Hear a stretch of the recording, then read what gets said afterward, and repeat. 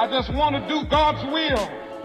The kind of revolution that the world needs is a Christian revolution. If you want a miracle, you've got to expect it to happen. You're the recipients of God's grace and God's blessings, and you rejoice in that reality. Welcome to Life Today Live. Randy Robinson, good to have you here this week. And, we have a bit of a situation in this country. My camera's a little bit off. We made some changes here. So I'll have to shift in the frame. Is that right? I'm asking my tech guy. Hey, this is what happens when you're live. But we have a situation in our country right now with we don't even know who we are. We don't even know if a man is a woman or a woman is a man. I mean, it's pretty obvious if you ask me. But we have a real crisis. And today's guest, he is going to walk you through some of what God looks at in men, how God defines manhood. And this is a message that, man, it just couldn't be any more relevant than to our culture today. So I'm excited to have the men's pastor from Covenant Church, great church over here in the Dallas area. James deMelo is with me. He has a book that I want to show you, and we'll explain what this means. It's called Andrizo Man. I have no idea what that means, so you're going to learn with me today. James, great to have you on Life Today Live. And there goes his mic. We've been talking for the last 15 minutes, and your mic just clipped out as soon as we go live. Let him get his mic. This is fun. There we go. Okay. It's great to be on, Randy. Can you hear me good? Yep, you're good now. All right, so start before we get into a lot of the interesting things with your life. What is an Andrizo man? So Andrizo is a Greek word that Paul used when he was sending his letters to Corinth. And Paul borrowed it from an Hebrew war cry for manhood called kazak. And so he used the Greek word Andrizo. It means to act like a man, to play the man, to be a man. And so he was dealing with immaturity in the church in Corinth. The church of Corinth was going through a lot of issues. There was a lot of immorality happening in the church, and a lot of just immaturity. Men that didn't know how to be men because of the culture they grew in, similar to what we have today, that you mentioned. And so he used this powerful word. He said, basically, man up, Andrizo up. The word is Andrizomai, the whole Greek word, Andrizomai. And it became kind of the mantra. It became the war cry to manhood in our church. And it's become the name of my book because it draws in. People ask all the time. It's on my license plate. People say, what does it mean? And I said, it means to act like a man. And then they asked me, well, what does that mean? And I said, well, we have a real deficit of that today, how men are supposed to act. And so it gets into great conversations. And so that's the power of the word. It is a powerful word. And it's over 400 times in the Old Testament, in the Hebrew version of it. All the great men that we love, David, Jonathan, Joshua, Caleb, all of them, Moses, they all use that word in Hebrew that Paul borrowed from to speak to the Greek.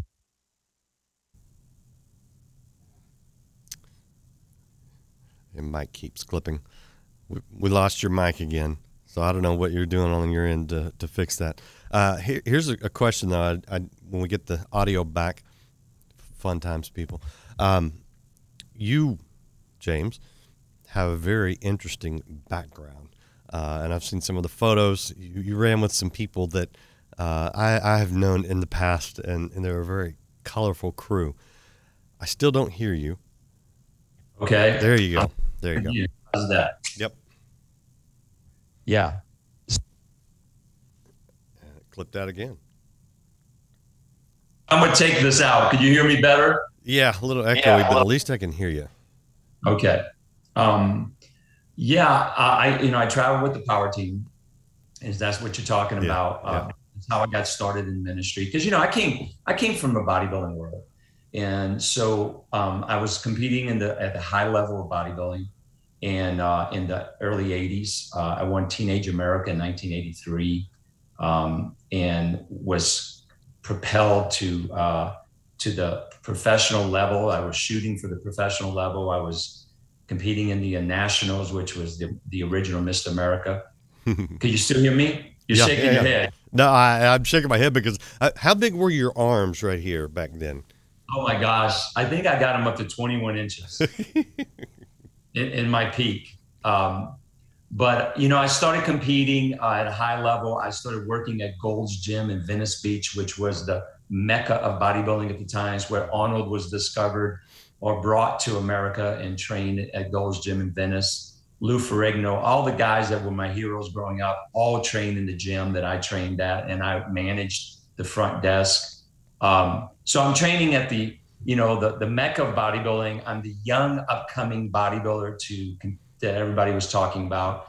Joe Weider plastered me on his magazines and covers. And I'd say to guys today, I said, that would have been like a high school football player being put on Sports Illustrated. It was way too much for me to handle. I had a lot of talent. I was gifted genetically. And I trained since I was 15 years old. I was very dedicated to it.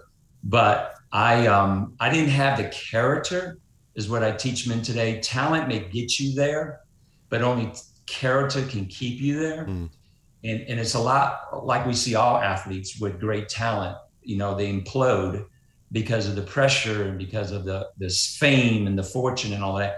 And that happened to me. I was on covers of magazines, getting fan mails by the duffel bags from around the world.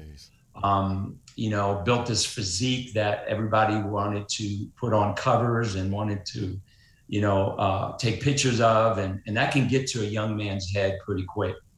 And that was part of the testimony that I was sharing with you earlier that your dad interviewed me in 1986 about, is because I imploded and I walked away. I lost my marriage over it, my early marriage.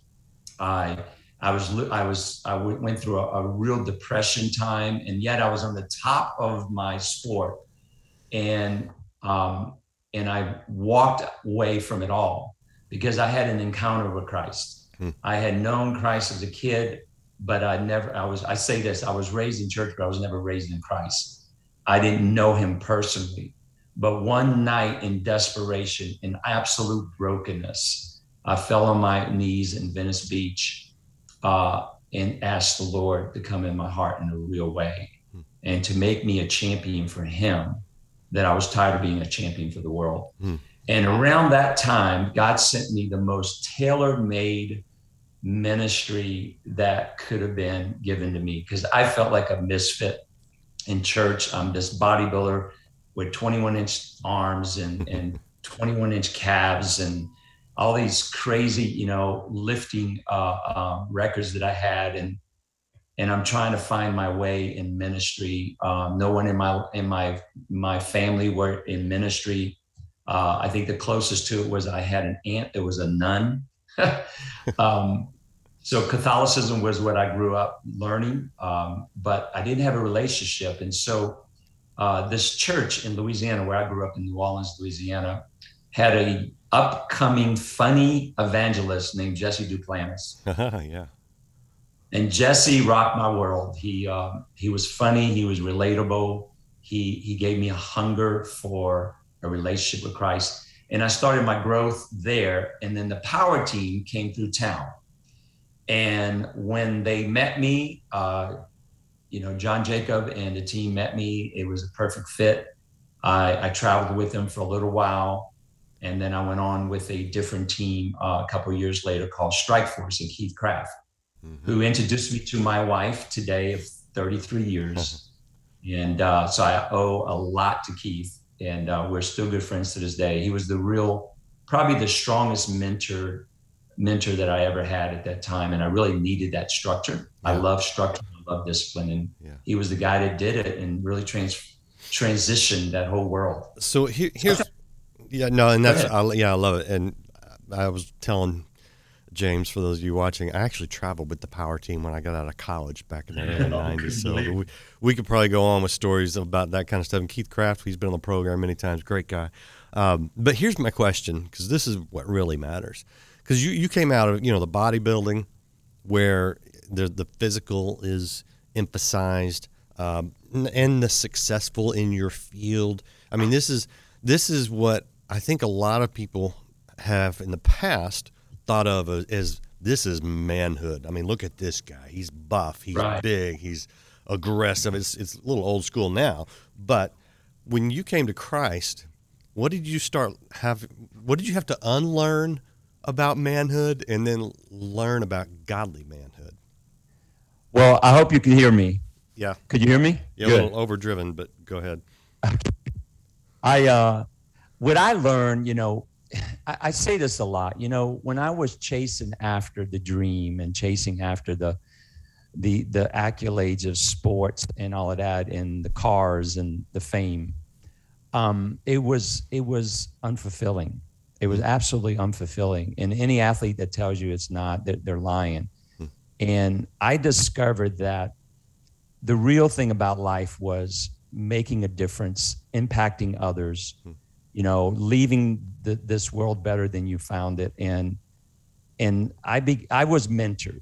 Ed Cole, Keith Craft, men like that really poured their life into me and showed me manhood, showed me how to be a father, how to be a husband, how to be, a man. And I didn't.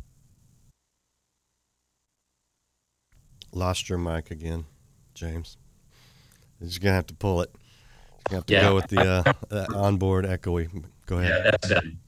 My parents were Brazilians, and so I come from a Brazilian immigrant family, born and raised here in America. But my dad wasn't a great model at home. And so, I didn't have that model, and I needed that. And God started sending men into my life that had the manhood thing to the T. Ed Cole was amazing in my life, and his son Paul Cole today is in my life, and it's just a blessing. And so I aspire to do that to men today. I'm now 60, and I'm going to be in a few months, and I'm thinking, this was right around when I met Ed Cole. So here I am now, in a sage stages of my life, and a lot of young men who look up to me, and I pour into them. I'm always coaching men around the world and speaking into their life, because I know that made a difference to me. Because I had no clue what it meant to be a real man. I had the world's image of it. Right. And right. I think, and that's what I want to get to, because so in Andrizo Man, you lay out what God's definition of a man should be. Yeah. Walk me through a couple of key points there. So when Paul wrote that letter to Corinth in 1 Corinthians 16, 13 and 14 is where you get the word, 13 is where you get the word Andrizo. He gave 5 virtues in those 2 scriptures that he taught the men there. When he told them to act like men, of course, he had to show them what that looks like. Mm-hmm. So he basically took the virtues of Christ and started to speak to them. So the 5 virtues, I like to call them the 5 magnificents, the Magnificent Seven, the movie. This is the Magnificent 5. And the first one was circumspection. And why circumspection? Because it also talks about in the Bible that we are to walk circumspectively in Ephesians, right? That we're to walk with diligence, with carefulness, with awareness. So Paul goes and he says, be vigilant. That's another translation of the word in Greek, Gregorio, is be vigilant, be alert, be watchful. And so to me, one of the first things it takes to be a man is to be watchful of what God has put under your care. I wasn't watchful. I wasn't vigilant of my first marriage. I wasn't watchful of my wife's heart. And I wasn't watchful of my heart, where we know, Proverbs tells us to guard our heart. I didn't know how to do that. And so because of that, I imploded. Because of that, I failed. But when men become watchful, when men become alert and they start being watchful over their marriage, watchful over their kids, watchful over their work. You know, Stephen Mansfield wrote a book called Manly Men, and he talks about being men who tend to their vineyards. And that's what this is about. Gregorio there in the Greek means to be a person who is responsible for the vineyard that God has given them. Mm-hmm. And so the first virtue I tell men is be circumspective. Be a man who has a 360 view of their life, their children, their own heart, which you know, there's so much to go into that. You know, if you think about it, that's what Adam fell in. Yeah. The first man ever created. Yeah. He failed in this very virtue. He wasn't watchful over Eve. He wasn't watchful over the garden. He let the enemy come in and deceive. And so watchfulness. Secondly, I tell men, be men of conviction, deep conviction. The Bible uses the word faith in 1 Corinthians 16, but the word faith is the word pistis there, and also means to have a conviction. Matter of fact, the Message Bible translates it as conviction. And I like conviction because, you know, beliefs people argue about all the time. Beliefs. I believe this, I believe that. But a conviction is something you die for. You know, conviction is something that Echo used to say is not preference. It doesn't grow weaker under pressure. Conviction grows stronger under pressure. And so I tell men, what is your conviction? What do you really believe? What is the foundation of your faith? Because you're going to have to really understand that and grow that and mature that with the word and with, you know, relationships of men of faith. And because if not, then you're going to be wishy-washy. You're going to be, you know, straddling the fence. You're going to be a man that is what the Bible says is a polluted well, Proverbs calls it. Yeah. A man who's faulty, you know, in his faith is like a polluted well, and his leadership is marred. So I tell men, if you want to be strong leaders, you need to have a core, you know, values that you live by, and there's a conviction about it. Can I ask you a question about that? Yeah. Because we see a lot of core values and convictions in the world right now that are very contrary to Scripture. Exactly. How critical is it that our convictions align with God's ideas? Totally. It's absolute. You have to have your convictions based on the Word. Mm-hmm. And you're absolutely right. I had convictions before as a bodybuilder, but it wasn't the convictions of God. I was hurting my body. You know, I was training it, using steroids, stuff like that. I had convictions that steroids worked for me, but they were not good for me. They were hurting me. They were damaging me. And so you're right. The convictions that needs to be based on is God's convictions, God's, you know, virtues and principles. Another word for convictions is, what is your principles you live by? Is it based on God's principles? And so I help men understand that, because men have been confused about that. And so I say, okay, let's look at what God calls a man. And then I show them faithfulness, you know, charity, you know, protection, all that stuff. These are convictions. I want to ask you about that too, because a lot of people, they have their idea, you know, the whole toxic masculinity thing, which there's some truth in there, I think, because we've accepted the world's idea of what a man should be. But the things you're talking about, this is a different look at manhood. Or when you speak to men, especially new Christians or non-Christians, are they oftentimes surprised that you're like, wait a minute, that's what God says a man should be? Yes. When I do conferences and I do our retreats, you know, we have men come from all over. So they come from all walks of life, from all types of, you know, careers.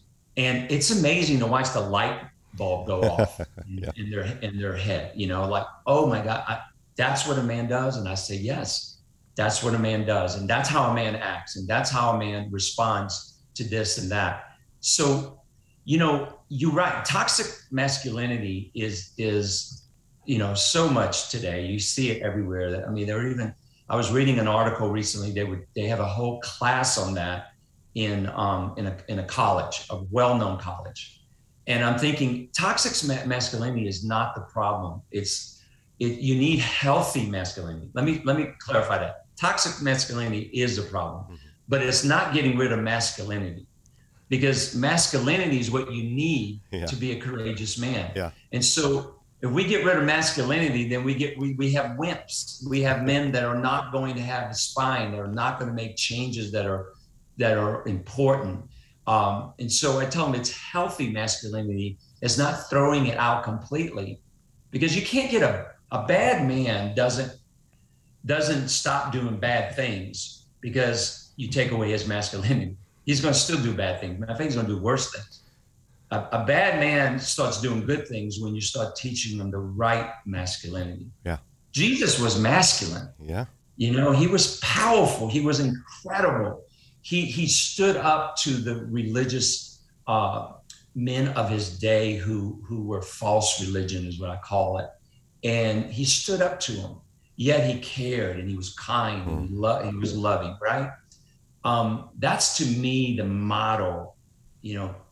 I love Ed Cole used to say this: to be a man, because men ask me, give me one statement to be a man. I say Christ-likeness, because manhood and Christ-likeness is synonymous. There you go. That was Ed Cole's statement all the time. You can't be a man without being like Christ. He was the ultimate man example to us. Yeah, yeah. And he was a man of circumspection. He was a man of conviction. He was a man of, the next one is courage. We need courage. Man, do we need courage today? We need courage. We need pastors who will stand up and say the truth and not worry about, losing their popularity or losing their social media status. Men that will say, here's the truth, and say it in love, as we're told, right, to do, but this is the truth. And so courage is, I love this quote, Randy. It's a quote that I often say, and it's, a man without courage is like a knife without an edge. You don't have what it takes to get the job done. You need courage. And courage and faith are interactive. Matter of fact, in the Old Testament, whenever they talked about faith, they called it courage.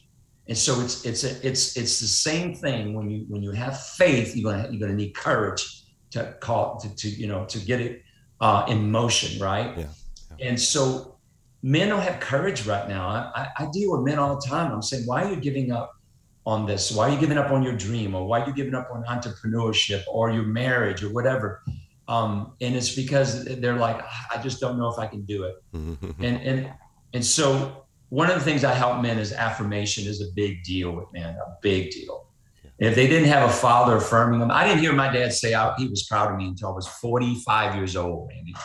Wow. 45 years old. Wow. And if God hadn't sent men like Keith Craft and Pastor Mike Hayes and even your dad was so encouraging to me in my young days in Mexico City when we were doing that crusade together.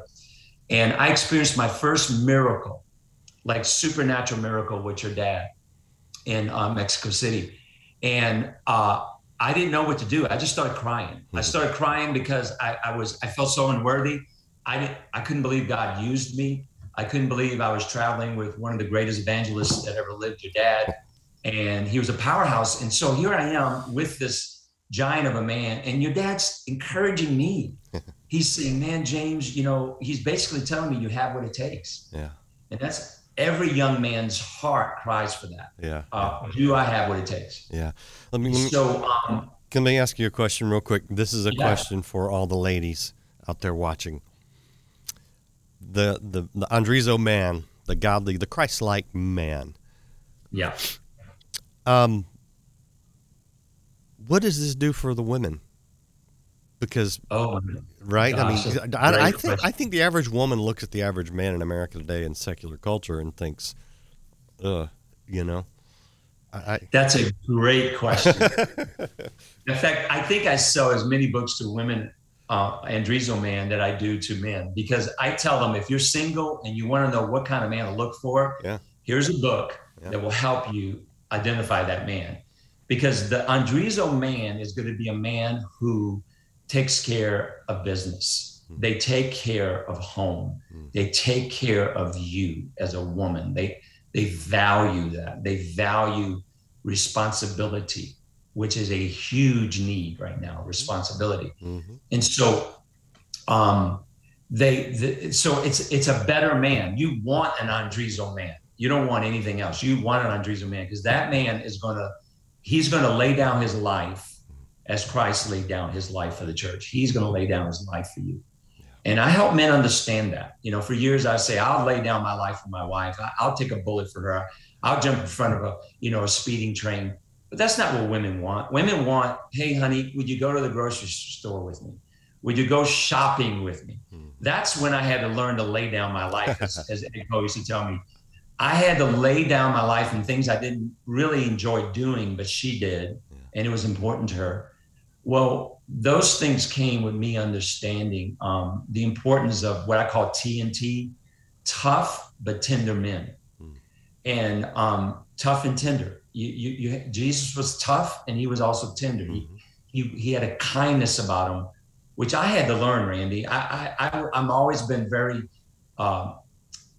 aggressive in sports, aggressive as an entrepreneur early on. I was in the power team where we broke things, right? Yeah. That's as aggressive as you can get. But I had to learn to be tender, because I raised all girls. I had 3 girls, and that'll tenderize you quick. And of course, my wife, incredible.